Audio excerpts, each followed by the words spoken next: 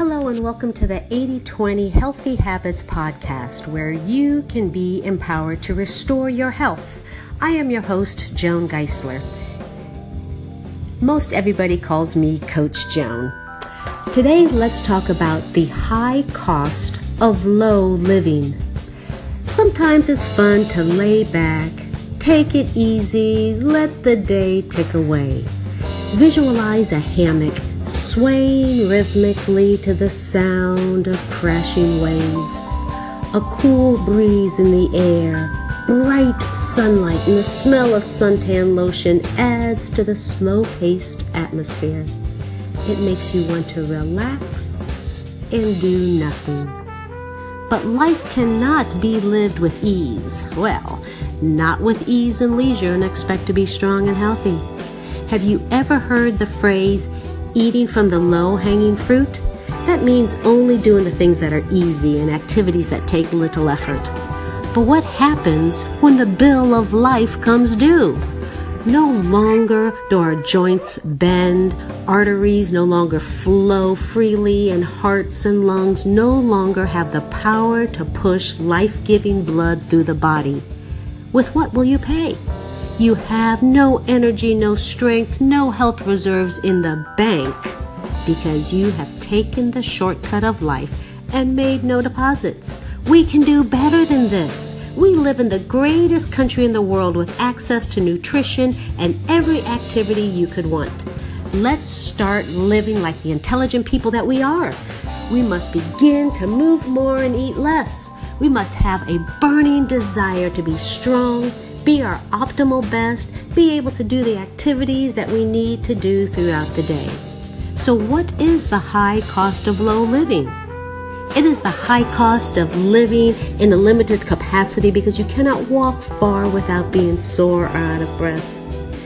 It is the high cost of not being able to do what you want and go where you want because you cannot physically stand or sit for any period of time.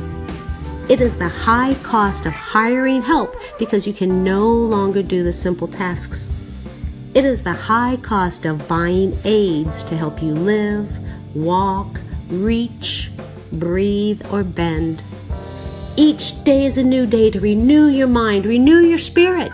Make one simple change each day. Eat less. Eat clean. Cook your meals, walk more, lift more. Today can be the beginning that you begin to make daily deposits into the bank of health and wellness. It can even begin with words with which you choose to describe yourself.